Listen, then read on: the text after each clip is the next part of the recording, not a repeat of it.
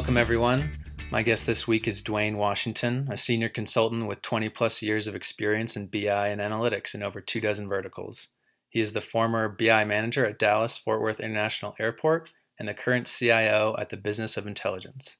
He is also the author of the book Get in the Stream, The Ultimate Guide to Customer Adoption, and his data warehousing and mobile solutions implementations have been featured in CIO Magazine and the Wall Street Journal.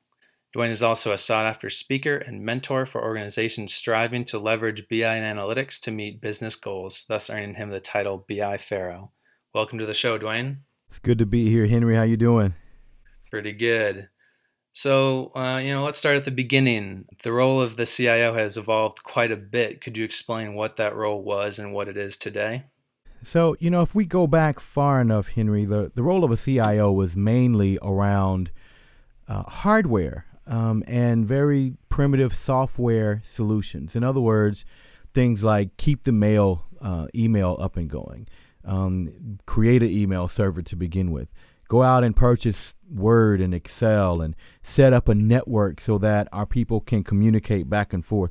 It was pretty simple. It was more like keep the lights on, almost like a high-tech janitor, if you will. Just kind of what happened is that as technology evolved just a little bit, people knew, hey, we needed some of this. Let's go grab a guy that can understand it and implement it to allow us to work a little better. And so they kind of went and got this person to lay the groundwork or the foundation to be able to work. And at that point kind of created a separation, if you will. But it was more of the, setting up networks, the getting in infrastructure just at the base level to allow the business to be able to work back and forth. Right. And so how has that role changed? And, what was the reason for that change? I really think that there have been two evolutions. And the first evolution came probably right after you bring these people in to be able to lay the groundwork and the foundation. And so as the foundation is being laid some kind of way, because no one else really understood this side of the business, IT became its own separate entity. And because there was no way to do, the business became to where there was no way to do business, almost no way to do business in an efficient way without utilizing IT. You couldn't send email without an email server. You couldn't create even a Word document without having Word in place. And if you had any questions on that, well, you had to go to IT to ask them. And so what happened is that IT began to grow not only in numbers, but quite honestly in mentality and in the ability to beat upon our own chest. And so what happens with that is that we some kind of way develop this God complex and where everything kind of revolves around IT.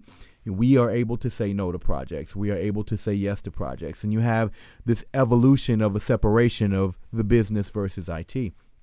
Now I think the pendulum is beginning to swing to the other side, where it used to be all the power was on the IT side. Now it's swinging back to the business side, in that there are all types of tools out there now that allow the business to be able to do basically IT work without utilizing IT. I can't tell you how many vendors will call up the business side of a company or corporation and say, hey, you can utilize our solution. You can implement our solution. And one of the selling points is that you don't even need your own IT organization. And for that to be a selling point, that means a couple of things: that IT organizations have been a roadblock in the past, and people are looking to be able to bypass their own IT organization so that they can get things in quicker, and they can get them in some instances less expensive. Because for years, IT has told them that, hey, this is going to take a long time, it's going to cost a lot of money, and I don't think you should do it. And so because now solutions are in the cloud, they're more nimble, people have different options. I mean, I can pick up my iPhone and create an infrastructure right now, literally in minutes. That would have taken months years ago, and decades ago would have been impossible. So because the IT has become more of a commodity, now the IT mentality no longer works, because the business doesn't have to go over to IT to ask them every question. A startup CEO right now can implement an email server, go and get Google Docs in the cloud. They can do all of these things without utilizing IT at all, without having a CIO or a CTO or even anybody who's remotely technical. They can do it all from an iPhone, from an iPad, or just from their computer. And so things have begun to change. The power is coming back on the business side, and therein lies the issue, because we're in the middle of this pendulum swing, and it's interesting to sit back and watch it. So where does that leave the role of the CIO? It sounds like you're suggesting other parts of the business are somewhat phasing IT out. Do you see this as a problem? And what does the CIO need to do about that? I mean, I've definitely seen it as a problem, and it's one, unfortunately, created by us. I mean, we created it on the IT side, and the business is solving that problem. I've seen entire IT organizations go away because of they were being a barrier to progress, really. And so now we have the role of the CIO and how it's changed over time. Before, it was just heads down, implement the foundation. Now CIOs have to be a lot more savvy. Number one, they've got to bring out their eraser and begin to erase and blur the lines between IT and the business. It's all the business. There's no finance in the business. There's no parking in the business. There's no HR in the business. There's just the business. And so CIOs need to begin to erase that line and say, it's not us against you. We're all in this thing together. And that means that bringing the other side in and taking IT out into the other areas of the organization, embedding IT into business areas, embracing those business users who are IT savvy and utilizing them as an extension of your own organization. Looking at those same vendors that are calling your customers and looking at those people as viable options to be able to implement a solution. I mean, think about it. So just because XYZ company is in the cloud doesn't mean that you can't implement them just as well as your business users could. And then you can offer that service to your business users. They really don't care. I mean, if you think about it, they don't think that you're Microsoft. They don't think that you came up with Word or Excel or you invented Exchange. You provided a service for them. And if we continue to have that mentality that we don't have to create it, we can still go buy some off the shelf and implement it for our business users. Now, from a CIO perspective, that means two things: that you've got to have your foot in two worlds. Number one, you've got to understand technology. You've got to understand where it's going. You have to implement an environment that allows your people to go and explore new technology, because, man, it's coming out. There's new stuff all the time. Literally, I can sit and what used to take a year and $5 million, I can do in seconds. I mean, I literally can grab my iPhone right now and say, hey, look, I want to spin up 200 VMs.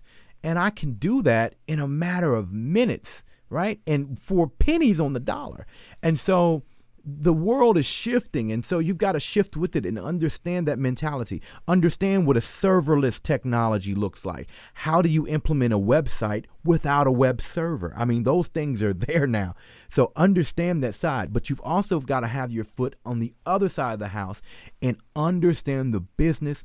Understand the business reasons, the business questions. You've got to be entrenched in there. Understand the why. And when you really understand it well, you'll be able to implement solutions that the business side of the house has not even thought of, because they didn't know it was even possible. Because you're keeping in line with the technical side, you know the things that are possible. And because you're keeping your ear to the ground on the business side, you know what the needs are and you know why they need it, even when they haven't thought to ask for that. But if you just sit back and become an order taker, man, you're going to get replaced. You want to make sure you're entrenched on both sides, that you have your ear to the CEO, to the COO, understanding what the HR needs are, understanding what they are, and being able to listen to them with the lens of IT so that you can implement a solution that is going to allow them to do business better, which, if you think about it, that's the reason IT came about to begin with. How do we bring technology in to allow us to do business better? And so now you have CIOs that absolutely, they almost have to be ADD. They have to have their foot in both places. In a recent blog, you mentioned that CIOs say no a lot to his or her customers. Do you want to clarify that and talk about why that is? Well, what will happen is that customers come and they say, hey, we would like this. And IT says no. No, we don't want to do that. And sometimes it's not as blatant as no. They say, well, do you understand the complications of that? Or that's going to take a long time. Or that's going to cost a lot of money. Or that's going to create a security risk on this side or that side. And I think the issue, all of those things may be true, but the issue is that IT comes at it sometimes from a position of no. We start with no instead of starting with yes and how can we. So when I'll give you a perfect example. I seen one time where the Apple TV was brand new. And my team had implemented, I had a small team at the time. We had implemented just in our small team, we had implemented Apple TV, and we're utilizing that to be able to train people on these iPads. So we were using a technology, but not showcasing the technology. Well, one of our customers, as we were showcasing the product that we had built for them, they were intrigued at how we were able to show what was on the iPad on the screen without any type of wires. And so we told them about the Apple TV. And so they said, wow, that's great. And on the business side, within 1 week, they went and outfitted their every single conference room they had. They outfitted that with the Apple TV without IT. I mean, they did it all themselves, and it worked great, and it was phenomenal. Later, maybe a month or so later, we were talking with the other sides of IT and saying, hey, look, we want to implement this Apple TV all over. And they were like, oh, well, we can't do that, and this and that, and oh, this protocol has to be followed. We're like, look, we can make this happen. This will be great for the business. It'll empower people to be able to share and collaborate better. And we just kept getting no. And finally, I said a couple of things. Number one, my daughter can do this, right? My son can do this. And guess what? Our customers have already done it without you. And I'm no longer asking you, I was bringing you in to collaborate. I'm no longer asking you. I'm saying this is what we have to do. Their response to that, fast forward a few months, we were able to get it done, and Apple TV is being used everywhere. But their immediate response to that was to go over to the business side and decommission all of their Apple TVs. That's insane. That's insanity, right? That's the opposite of what you want to do. Your customers have already replaced you. So they've already said, you know what, you're irrelevant here. And then to add fuel to the fire, to add insult to injury, you come and disable what they put up. Well, IT organizations cannot survive like that for very long. You want to erase that mentality. So when your users come with some idea, listen to that idea. First of all, quite honestly, if you're doing it right, two things will happen. Number one, they probably won't have to come to you. You'll come to them because you'll understand what their pain points are and be able to apply a solution to them when you see them going through the pain that they're going through. That's the first thing. Second thing, when they come to you, they'll come to you as a partner. And when they come to you as a partner is, how do we come up with a solution to be able to fix this? When you start from yes, they already believe you're going to come and help them. And when you hear their issue, you should be able to start thinking of solutions for that. Don't automatically start thinking, oh, it's going to cost too much, we don't want to do this. It's going to take too long, we don't want to do this. Oh, it's going to be too hard, we don't do this. Well, the security implementations are X, Y, and Z, we don't want to do it, which is a lot of default for a lot of CIOs and IT organizations. I'm telling you, later in the 21st century, that's not going to fly, right? You're not going to have a job long if you continue with that mentality. You will be replaced. And sometimes you won't be replaced with another CIO. You'll be replaced with other consultants. You'll be replaced with vendors that are coming in to do the job for you. Because I'm telling you, we're calling your customers and we're saying, hey, look, we can implement this with your IT organization. And when we hear that your IT organizations, your business organization says, well, you know what, we don't work well with IT. Can we implement this without them? We're not going to say, well, we can't do it. We're going to say, yeah, we can figure out a way to get it done. And if we can figure out a way to get it done, then you and your own organization need to do the same thing. Figure out a way. Put your heads together. IT people are smart. They're brilliant. And so they need to say, how do we, not here's the reason why we can't. Does that make sense? Yeah, right. So you almost kind of started to answer my next question was, how do CIOs start saying yes more? It's simple. It's become more of a partner, a business partner.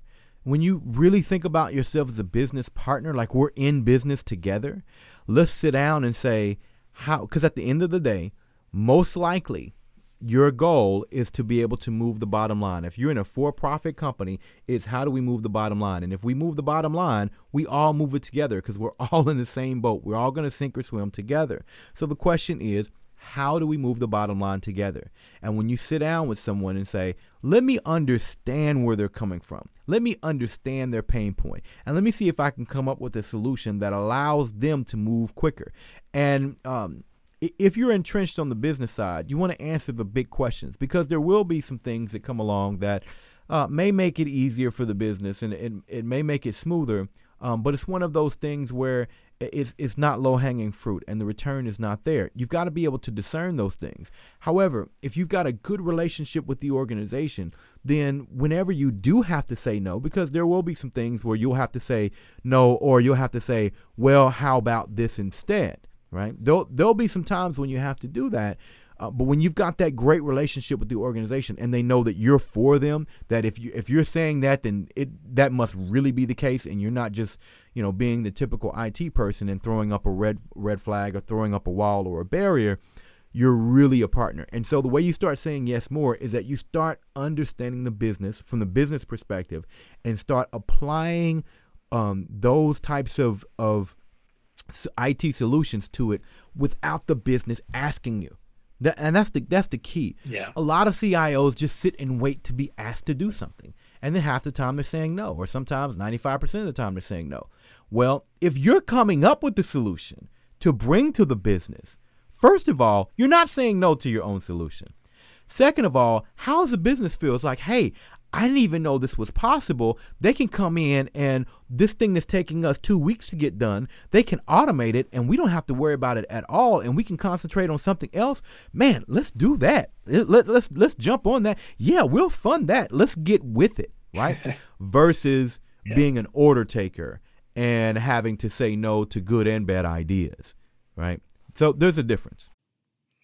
So what do you say to the CIOs that are mainly saying no because of their budget? If you're spending 75% of your budget on maintaining and running existing hardware, how do you start to allocate money where it's needed? Well, first of all, you got to start being creative. I mean, if you've got all this legacy hardware that you're running, then you got to start looking at the cloud and say, does it make sense for us to move to the cloud and save some money? Does it make sense for us to consolidate? Right now we're spending $1 million on SQL Server licenses or $1 million on Oracle licenses. And I'm sure that, Microsoft and Oracle would love that. However, you may say, how do we restructure these databases so that we're not spending $1 million a year on it? We're spending, $500,000 or $250,000. How do we do that? Technology has changed and you need to take a look and be brave. It's going to take some bravery because, and I talk about the cloud. The cloud is not necessarily the answer for everything, but how do we be brave and how do we restructure what we have so that we can do that? And let me tell you something too. Whenever you become that partner to the business, and I've done it, whenever you become that partner, you will find money starts showing up. People start having money for things that they want to pay for. So it may not even come out of your own budget. People will say, you know what, I've got some revenue I can allocate toward that. I've got some funding that we were going to use for this, but I tell you what, that sounds like a good idea. Let me move that money and allocate it to what you're talking about here. And so while budgetary concerns are real, the good CIO says, you know what, that's not going to be an excuse.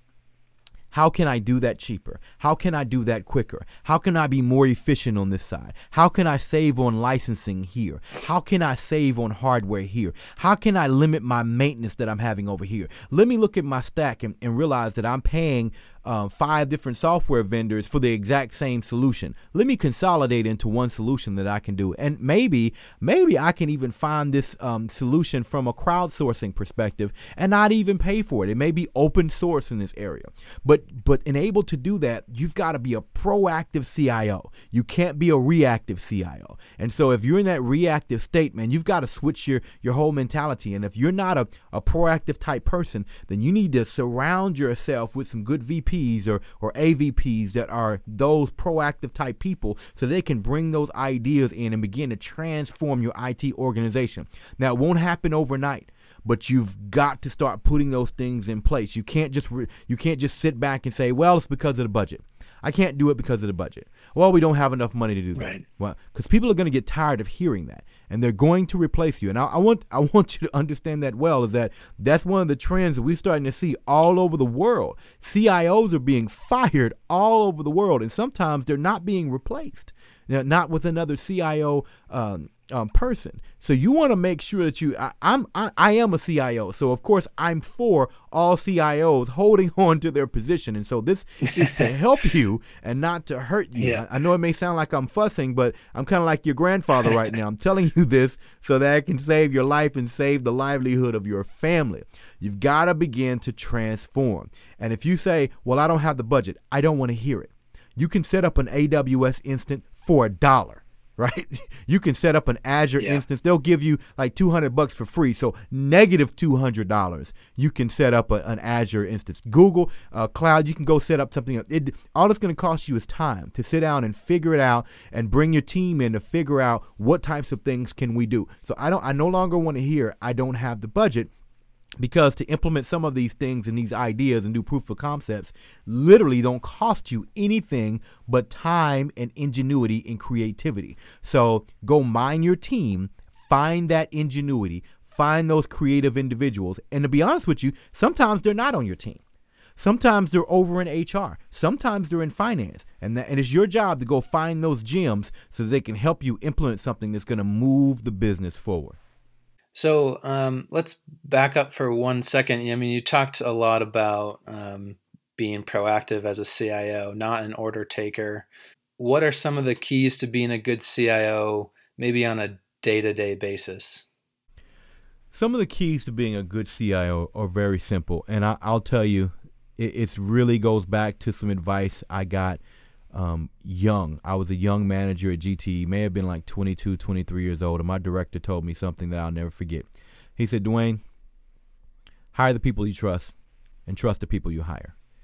And one of the keys to being a good CIO is doing exactly what Jim Collins said in his book, From Good to Great. Get the right people on the bus, right? And then figure out where the bus is going. Once you have the right people, and there's a book out, I think it's Lencioni wrote a book about hiring the right people or making sure that you have great team players. And there's 3 things about a great team player. They're hungry. In other words, they're wanting to learn more. They're humble, so they don't have the big head. And, quite honestly, if we go to IT, we, traditionally, because of where we came from, a lot of us had the big head, that God complex. And so we got to get rid of that. So humble, hungry, and smart. And I got to explain smart because when we talk about IT, we generally go to someone who is brilliant. But that's not what he meant when he said smart. He's talking about someone who is socially intelligent, somebody you can sit in front of the CEO and have an intelligent conversation, somebody who doesn't hurt people all day and doesn't think that they're the world's end, and so they can say whatever they want to whomever, someone who is a real team player. And if you think about somebody with all 3 of those things, hungry, humble, and smart, CIOs for the most part have to get people on the team who have those traits, who are all 3 of those, because if they're none of those, they're not going to work good on a team, and they're not going to go over to the business side and be able to operate very well. So first of all is getting the right people on the team, getting the right team players, period. Without the right team players, you will go nowhere. You can be a visionary all day. If your IT organization is out there hurting people, if you have a help desk that people call the no help desk, then that's not going to work out for you. I will never forget that there was a help desk I seen one time, and the main person on the help desk was the meanest woman I've ever met in my life. And it was so bad that when you go out to the business side, they would tell you, when you call the help desk and you get this certain woman, hang up and call back till you don't get her.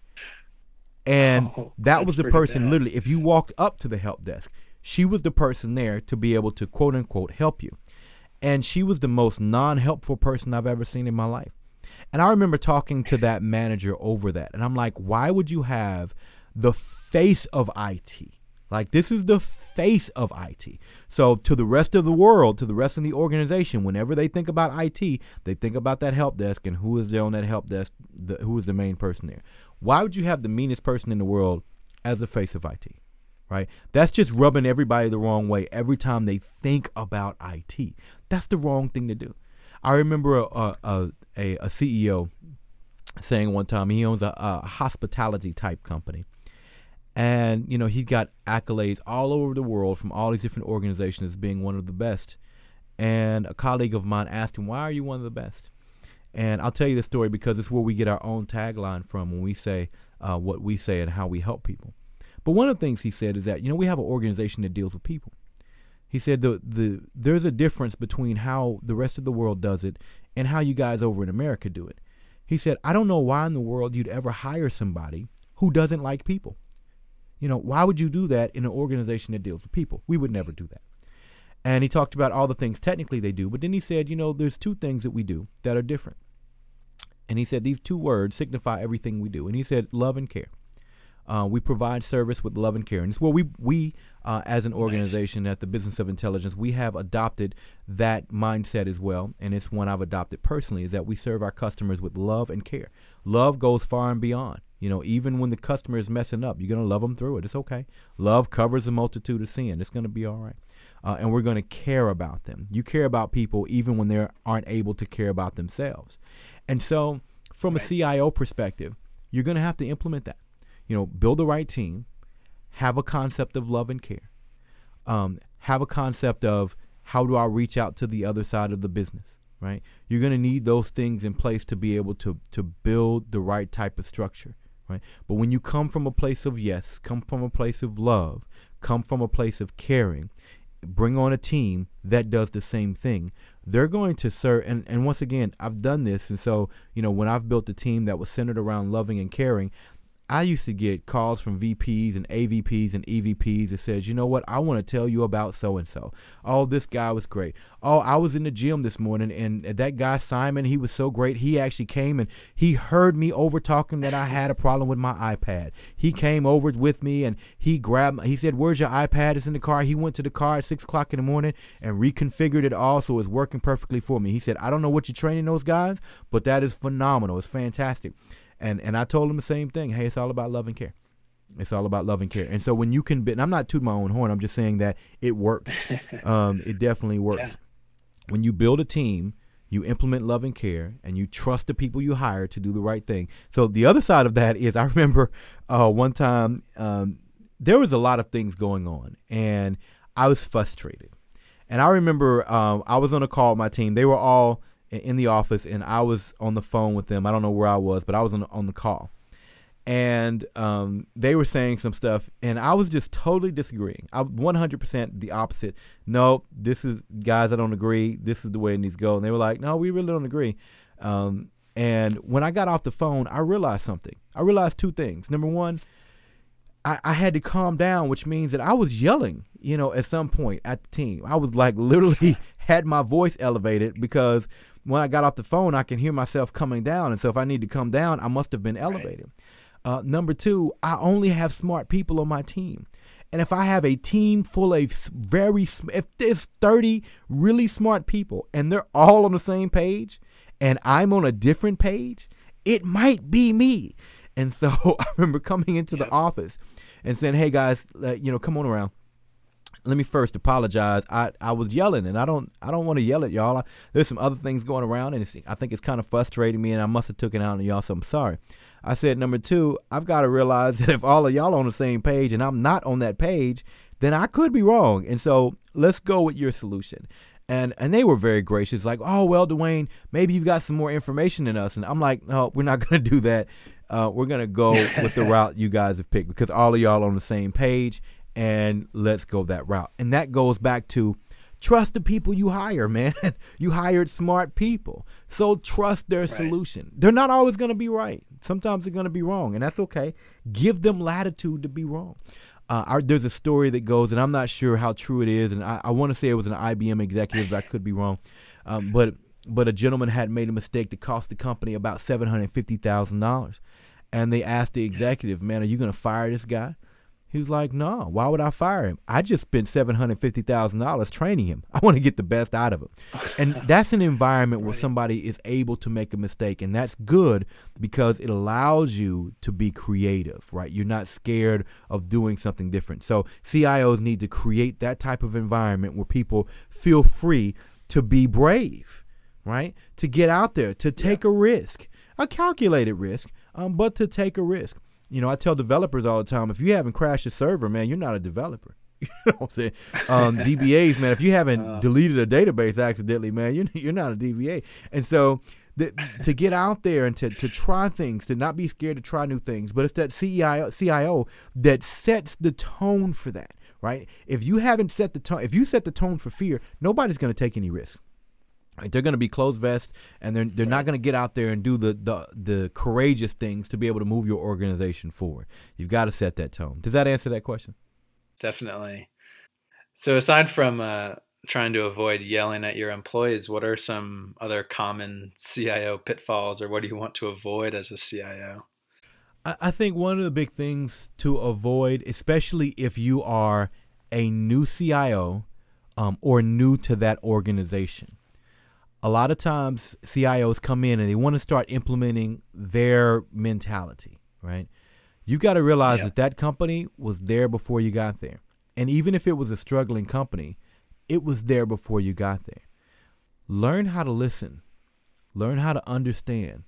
You know, as the 7 Habits of Highly Effective People, seek first to understand, seek second to be understood. I see so many CIOs that jump into new organizations and they just want to start making changes. They just want to say, okay, it needs to be done this way. And if it was done so great, then they wouldn't have brought me in. That might not be the case. There may be some other things going in. And I would say, even though you want to come in, you want to make your mark, I understand that. You need to spend about a year really listening to all levels of the IT organization, listening to all levels of the business side. You want to really understand before you begin to start making changes, because I've seen so many times they misstep, thought they understood something and made a wrong step. And what happens when you start really making wrong steps, I say all the time, Henry, good people have options and great people have choices. In other words, if you're a good employee and you're good at what you do, you're always being presented with options to be able to do something else, maybe to go get another job or whatever. If you're a great employee, a phenomenal employee, you can choose at any time to do something different. You can choose to start your own company. You can choose to go work for another company. Those are people who can choose to go work for a company, and that company doesn't have a position for them, but will create one for them. So there are those types of people at organizations. And when they say CIOs start making quote unquote dumb decisions without listening that they feel can affect their future, those good people begin to exercise those choices and those options, and those great people start exercising those choices. And you're left with what's left, you know. And so which are not good people and not great people. And you're left to try to build an organization with what's left. People who can't go anywhere else. And so you don't want to begin making those pitfalls. Don't go in and just start changing everything up because you feel like you've got it. Also, begin to have conversations with all levels of the organization, including your own. So if you're a CIO, sit down with the DBA sometime and just shut up. Just listen. Watch what they do. Like, not in a meeting somewhere. Just go sit down at the desk sometime and listen to them and hear the frustrations. And because sometimes those middle managers will crush those gripes that they have just because they don't want them to go any further. And sometimes they're legitimate problems. And sometimes those people have great ideas to save money, to do things more efficiently, but they don't have anyone's ear. So go down and skip. It doesn't have to be formal. Just go down and talk to them. Talk to a web developer. Talk to an ETL developer so that they know you're approachable. Everybody says, hey, I've got an open door. And whenever you walk past it, it's closed. Or the assistant is stopping you before you get any closer. Get outside of your glass palace and go sit down with the DBA. You know, go sit down with some people so they understand it. And do the same thing on the other side. You know, when's the last time you went and talked to a financial analyst and see how that software is going. You put eBusiness Suite in, you just released it last month. Sit down and ask them how they're doing. Don't just sit in meetings for their AVPs and VPs to say how it's going. Go sit down and talk with them and see what their frustrations are. See if you need to put together a training program for them. So so those new CIOs sometimes forget that. Now the folks that have been there for a while, sometimes you got to go back to basics. Putting training programs in place. For whatever reason, that's the big thing I see missing in a lot of places is that, you put out this new software and there's no training for it, especially not ongoing training. Help those people out, man. I mean, first of all, bring them along in the journey. And I'll say this too, Henry. So as far as what they can do to avoid the pitfalls, another thing is that when you get ready to implement something, I wrote a whole book called Get in the Stream, The Ultimate Guide to Customer Adoption. I wrote that book because I hear a lot of CIOs complaining about, hey, we rolled this out and nobody uses it. We've got these new BI reports in place and nobody uses it. We went out and spent, $6 million on this brand new piece of software and nobody's using it. And they're complaining that nobody's using it, but there's a reason nobody's using it. And I will use a particular example that I seen one time. I remember walking into the office one day and there was a video camera on like a webcam in the package on my desk. It was weird. I'm like, where did this come from? And I checked with other people around and everybody had them. Like everybody in the entire company that had a computer had these little video cameras on their desk. I had no idea where it came from or why it was there, or no one knew. And come to find out, there was a portion of the IT organization that decided we're going to roll out webcams. Okay, but they didn't tell anybody. They didn't train anybody on them. They didn't say what they were for or anything. They were just laying there. Consequently, a couple years later, most of those webcams were still in the package in the bottom of somebody's drawer. And that's what I call a horrible implementation. Because number one, did you even check to see if I wanted this? Or did you sell me on why I really wanted this, but I didn't know why I wanted it?